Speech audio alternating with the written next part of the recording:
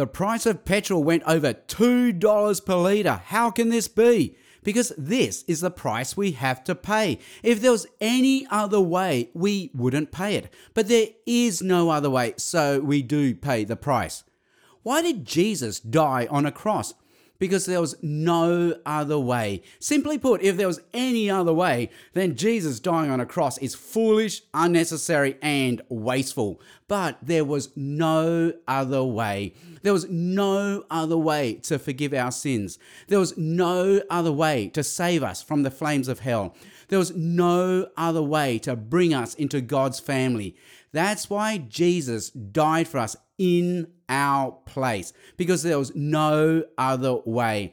The next time we marvel at how expensive petrol is, marvel at how much you are worth. Jesus was prepared to pay for you with his life.